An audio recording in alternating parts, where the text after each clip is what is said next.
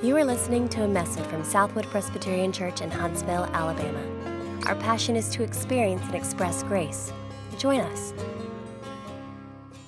If you have Bibles, if you'll open them to Luke as we continue our study.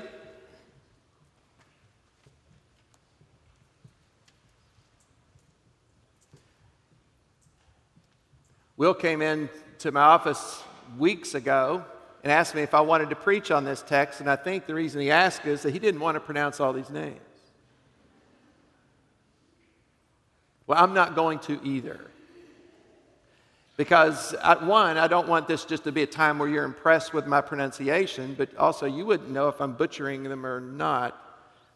So what we're going to do, I'm going to read down through verse 23 and then skip down to verse 34 and take up reading there.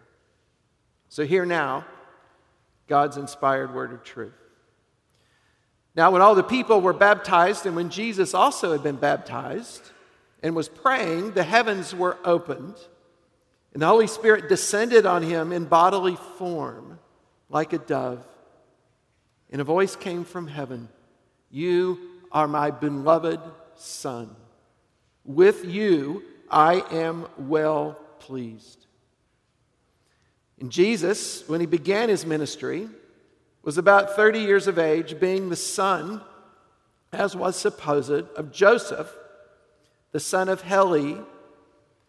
And now skip on down to verse 34, where it says, "The son of Jacob, the son of Isaac, the son of Abraham, the son of Terah, the son of Nahor, the son of Serug, the son of Reub, the son of Peleg, the son of Eber, the son of Shelah, the son of Canaan, the son of Arphaxad, the son of Shem, the son of Noah, the son of Lamech, the son of Methuselah, the son of Enoch, the son of Jared, the son of Mahalalel, the son of Canaan, the son of Enos, the son of Seth, the son of Adam, the Son of God." Let me pray for us as we approach this study. Father, even in these places of Scripture where we think, we just kind of skip over them, there's nothing here, yet you've given them to us for our benefit, our profit. But there is so much here. Father, would you, in the power of your Spirit, work through the foolishness of this man and speak to us in a way only your Spirit can. Come and lead us not just to a knowledge of truth, but cause this truth to be planted deep within our souls, that we might be transformed more and more into that likeness of our Savior, our Lord Jesus. We pray in his name. Amen. There is a lot of interest today in genealogies. I mean, it's fascinating stuff. There's been a program on public TV called Finding Your Roots. Have any of y'all ever seen that? I mean, this is great. They take these well-known people, and this guy goes back and searches history all through their family tree, even to doing genetic testing at the end, and telling them, where all these fascinating places where they've come from. And it really is a fascinating thing. Even one of my kids has been very interested in our own family tree, through these years. And I want to put up a picture here for you. Well, no, not that one. No, I guess we don't have it. Anyway, what I was going to show you is I have a picture of my family that was taken back at the end of the 19th century, back in the late 1800s, and, of my great-grandfather, my grandfather, my great-grandfather, and my great-great-grandfather.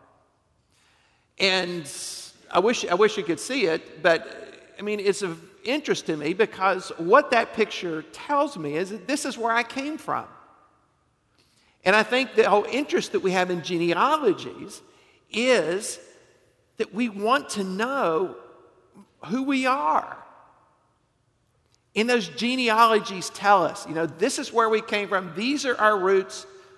This is how we have been shaped by all of this. In fact, I was walking through when my mother was in the hospital a couple of years ago having surgery, and I was caring for her. I walked down the hall and I overheard a conversation in another guest's room, and there was this old guy it was a patient, talking to one of the young girls who was caring for him, and the conversation was going on, and finally he just stopped and asked her this question, and he says, "Who's your daddy?"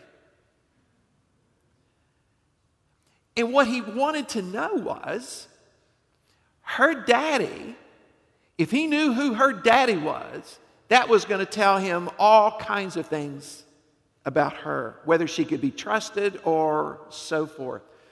So in some ways, when we come to these genealogies in Scripture, we also look at them in similar ways. We can't read these, and typically the genealogies, we have two in the New Testament. We have others in the Old Testament, but we have two in the New Testament, the beginning of Matthew and here in Luke. And a lot of times we just skip over these parts.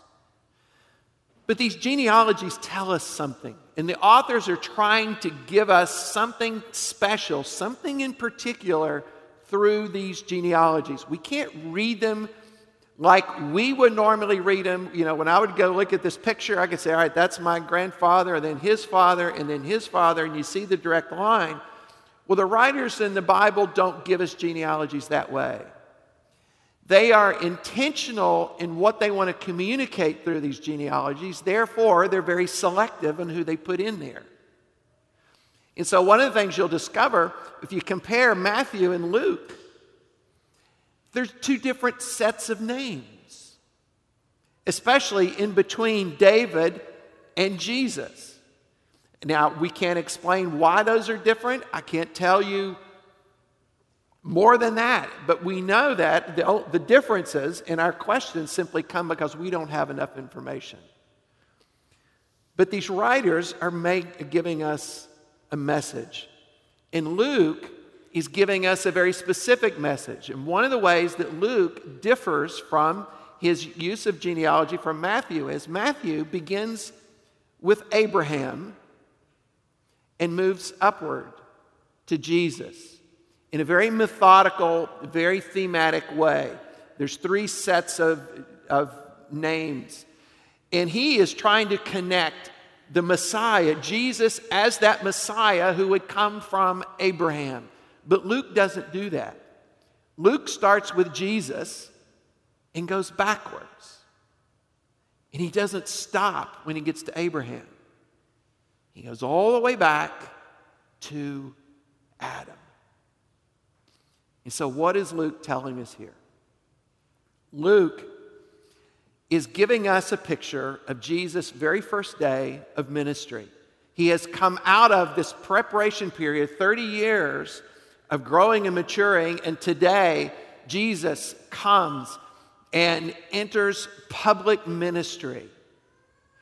And to do that, Luke is now giving us this genealogy, because that genealogy is telling us so much of who this Jesus is, and also what he has come to do for us.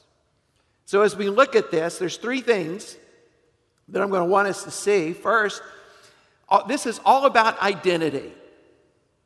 All of it is about Jesus' identity, and therefore it's also about our identity. So the first thing we see is how Jesus identifies with us. Secondly, we're going to see how God the Father, really the Holy Trinity, comes and identifies and celebrates with Jesus. And thirdly, we're going to see what the implications are for us of that. Look at Luke 3:21. Now, when all the people were baptized, and when Jesus also had been baptized and was praying,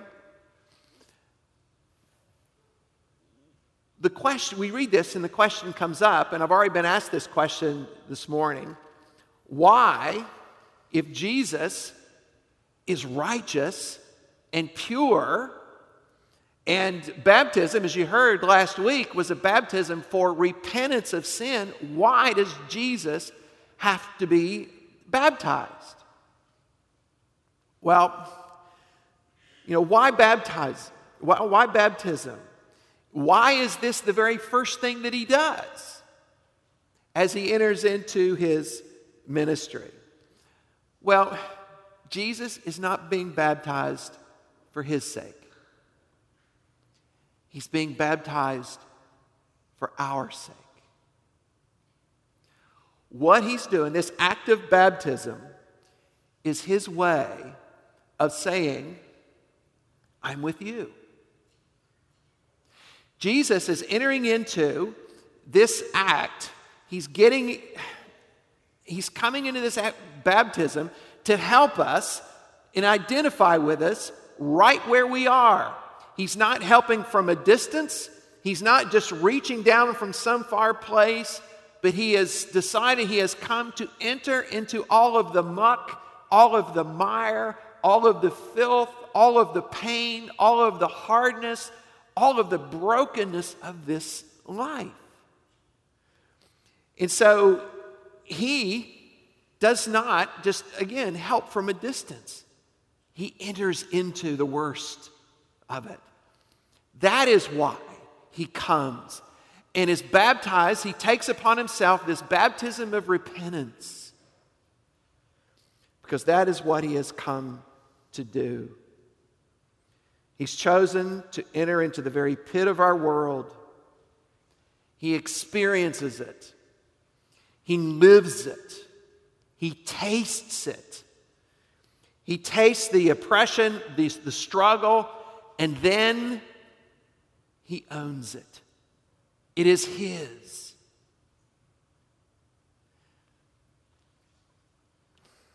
This is why the writer of Hebrews, the passage that we just read a few minutes ago, towards the end there, he says, he had to be made like his brothers in every respect so that he might become a merciful and faithful high priest in the service of God to make propitiation for the sins of the people. For because he himself has suffered when tempted, he is able to help those who are being tempted. And this is an incredible thing. And I think we miss the significance of this. The Holy One of Israel, the righteous one, the righteous God, identifies with us. He comes from his holy throne to us, into the muck and mire where we live, and he identifies with that. He takes on that identity. He makes it his own. And he doesn't just say from a distance, I know. But he does tell us, I know, I've been there.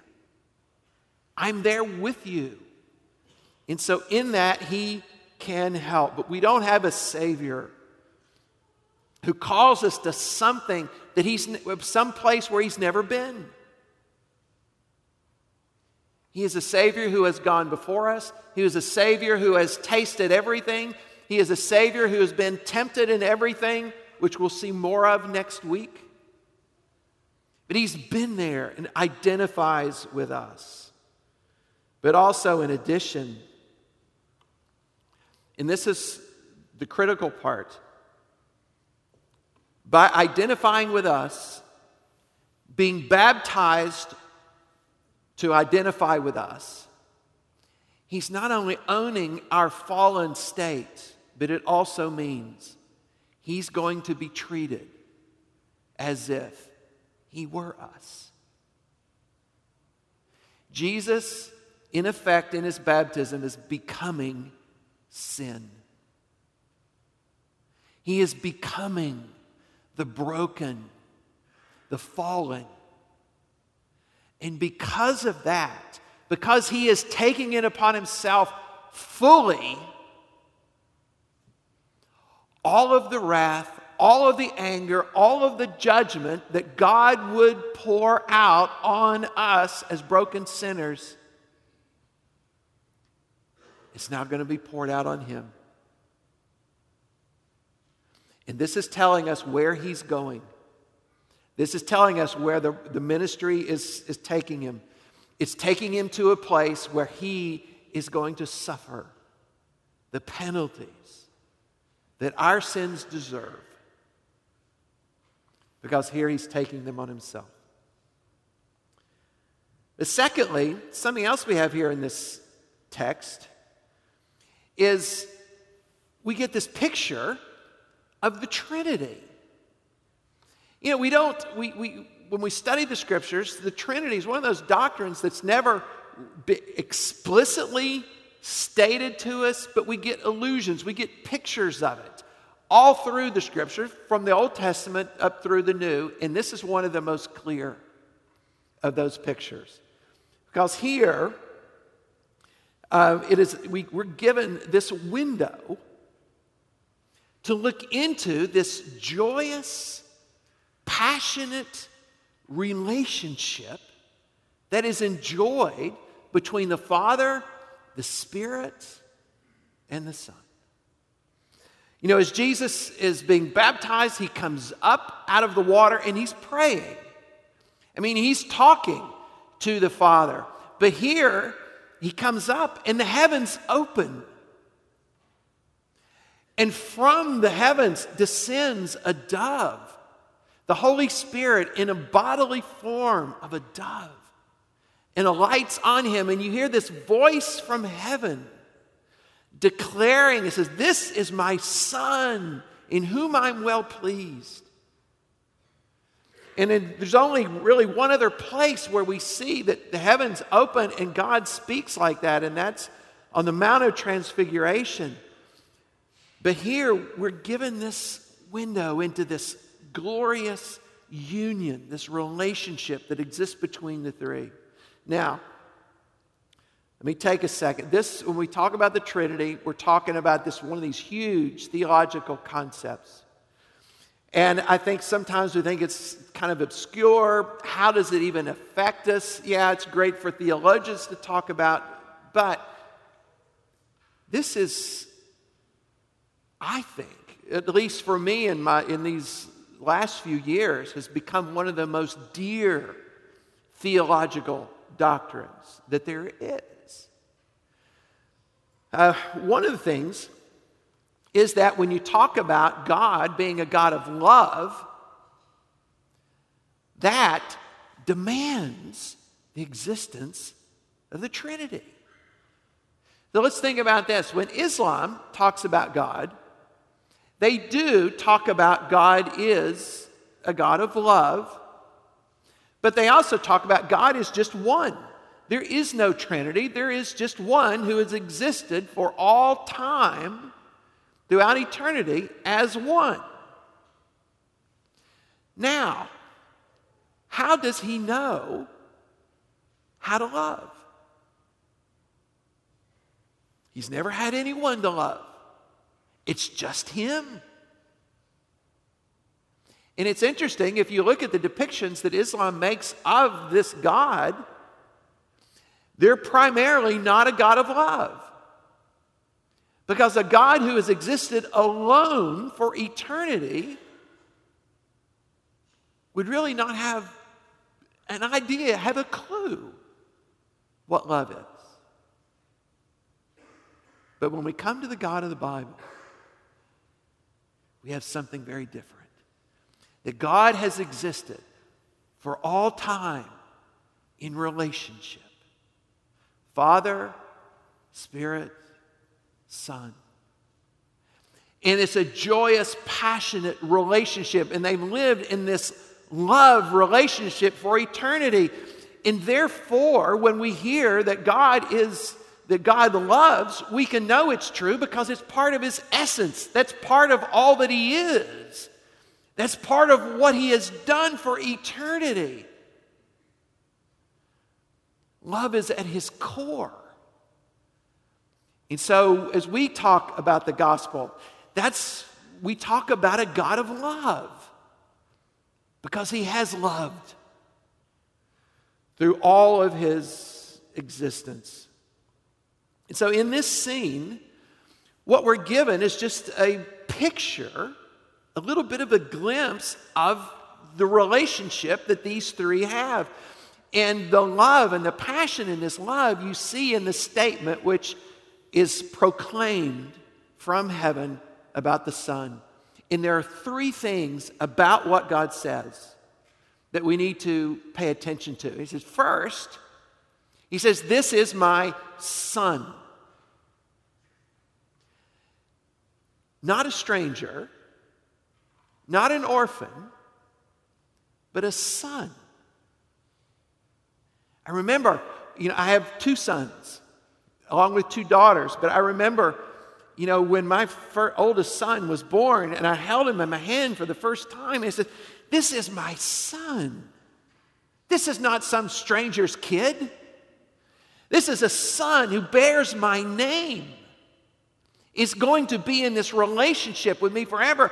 There's no separation here. There's no divorce from being a son. He's my son. And that says something that I could say about no one else. And so the Father is declaring to Jesus that he is now the Son. But he goes beyond that. He said, "This is my beloved Son." There are sons, and then there are sons.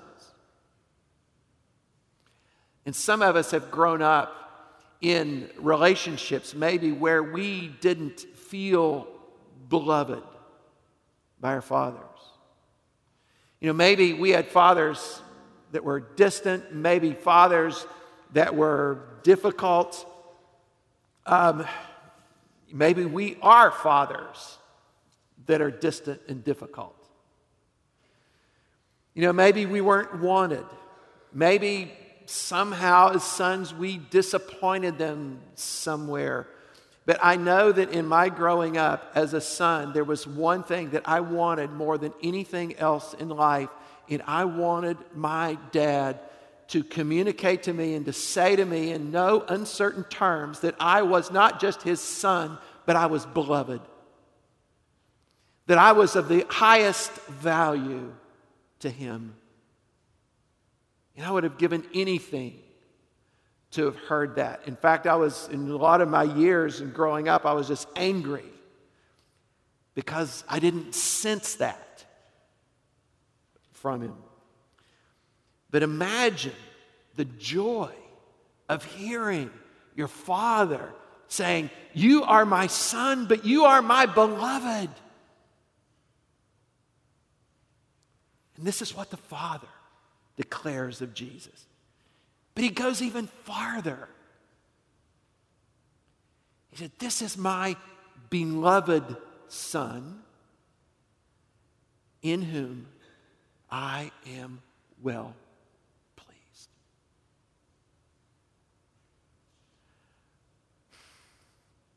We might be dearly beloved. We might be loved by our fathers, but down inside, I think sometimes we know we have not been the sons that we should have been. I wasn't. I know I was, of all three of our kids, I'm sure that I was the most difficult of the three. I'm sure that I gave my dad a lot of grief, and I'm sure that he was disappointed and probably ashamed sometimes of the decisions that I made. Because I didn't work well. I didn't, sometimes I talked back to him. My choices of clothing style, and particularly in those days, my hairstyle, was not so conducive to him going to the country club and being proud of his son. And so in many ways, I think maybe we sense a disappointment. And especially, here thinking of our Heavenly Father. But this is why hearing these words at the end are so critical, because I'm not just a son. Jesus is not just the Son. He is not just the beloved Son, but He is the Son that gives His Father joy. The Father is pleased and declares it to the world. And so now we see, and the Spirit is there as well. And so this is the relationship that all three of these members of the Trinity have with one another. The Father declares that the Son is the joy of His heart, and He and the Spirit come to identify with Him. How closely they are identified and connected with one another. So now we come to the best part, I think. The third way of identification has taken place here is that we now identify with the Son and the Father and the Spirit, because we are in Christ. See, the question you have to ask here, why would God proclaim audibly, why would He descend visibly and bodily on Jesus like that at that moment? Was it for Jesus' sake? I don't think so. I think it was for our sake.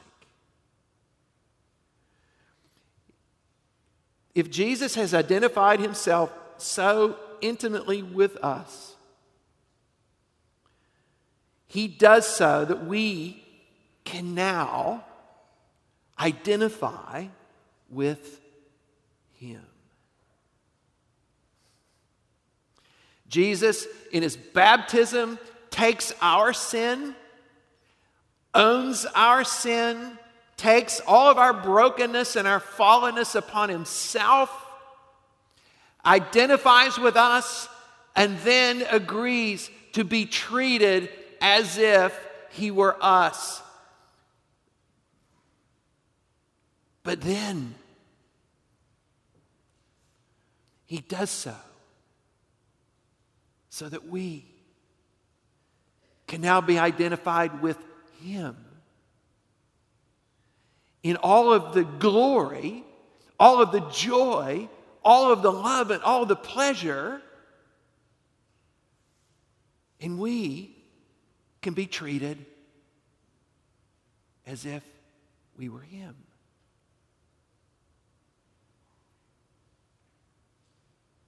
Let that sink in a little bit. Let me ask this question. It's a question that I know that some of you guys have heard because we talked about it at the men's retreat. What does God think of you? Now, I know most of you have been through Sunday school, so you know the answer. It says, God loves me. Jesus loves me. This I know, for the Bible tells me so. Okay. God loves you. But does He like you?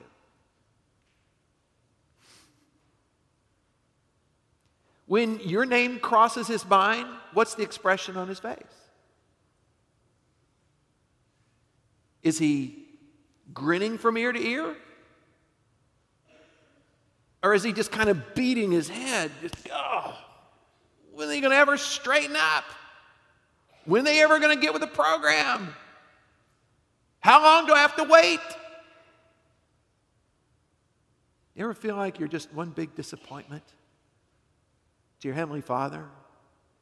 And you wonder when the day's going to come where He's going to say, okay, one more time. We've hit a limit here. One more time. I think that's common. Because we sense the brokenness, we sense the sin, we sense the failure.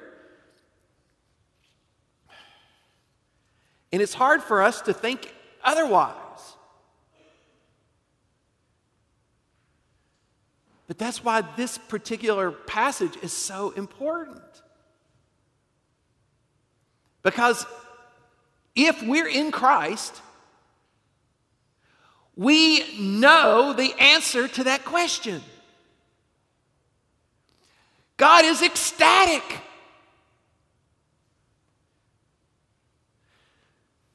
Because he says to us, "You are my son, my daughter, my beloved, in whom I am well pleased."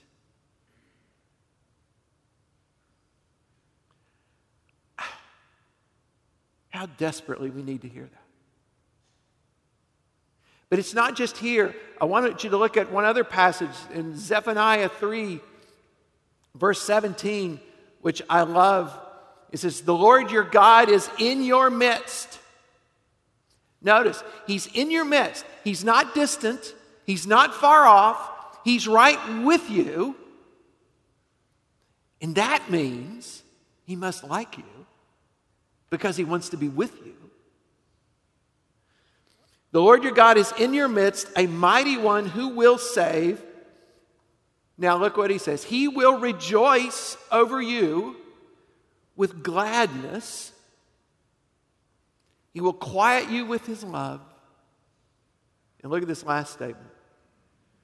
"He will exalt over you with loud singing."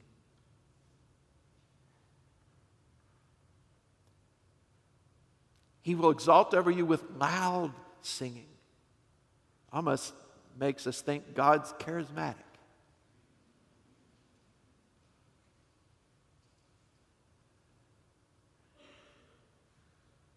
He's ecstatic. How can God be that ecstatic over us the way we are? Because if we believe we are in Christ, and what Christ has come to do is to identify with us so fully that he would come to be treated as if he were us, so that we could be treated as if we were him. So this picture of the Trinity is glorious because Jesus is taking me right into the middle of it. His salvation is so great, so full, so complete that I now enjoy the love, the passion, the celebration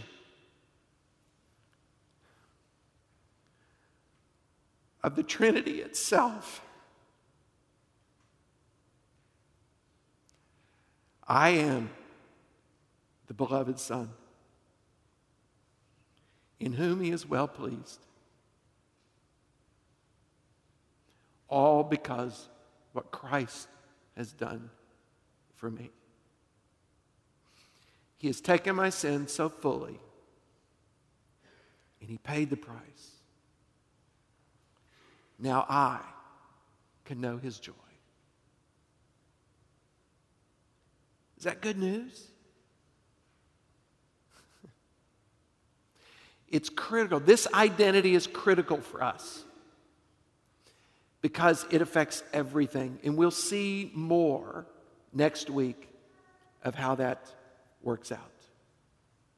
But when we come to the Lord's table, in many ways, this is what we are doing. We are celebrating the identity that we have in Christ. We are not coming just to eat a little piece of bread, but we're coming to identify ourselves with Christ. So as we eat of the bread, we drink of the cup. We are feeding on Christ, and we are declaring that I'm in Christ. And I, therefore, can enjoy all the benefits of being in Christ. But it's also important then for us to give you this warning. If you're not in Christ, or if you're living in such a state, maybe unrepentance, or you're living in a state of sin that you know is that, I would ask you that as others come to celebrate, if you would remain in your seats and pray. And ask the Spirit to come and bring you to that place of repentance, of turning to Christ and owning for yourself His sacrifice so that you can experience His great joy. Let me pray for us. Holy Father,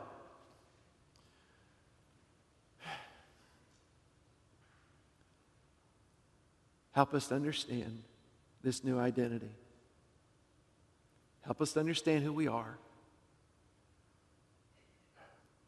Help us to comprehend the depth of salvation that has been granted to us. That Christ Himself, through His broken body, has taken all of our sin. He has come and owned our place in this fallen world and has paid the price. But He has so purified us. He has made us so righteous that we now are the beloved. We are the joy of our Heavenly Father. And we can know all of that pleasure and love as the Son. So as we eat and feed on this little morsel of bread and this little cup of juice, make it a feast of grace. And feed our hearts till there's no more hunger. And we come, give thanks to you for this in Jesus' name. Amen. For more information, visit us online at southwood.org.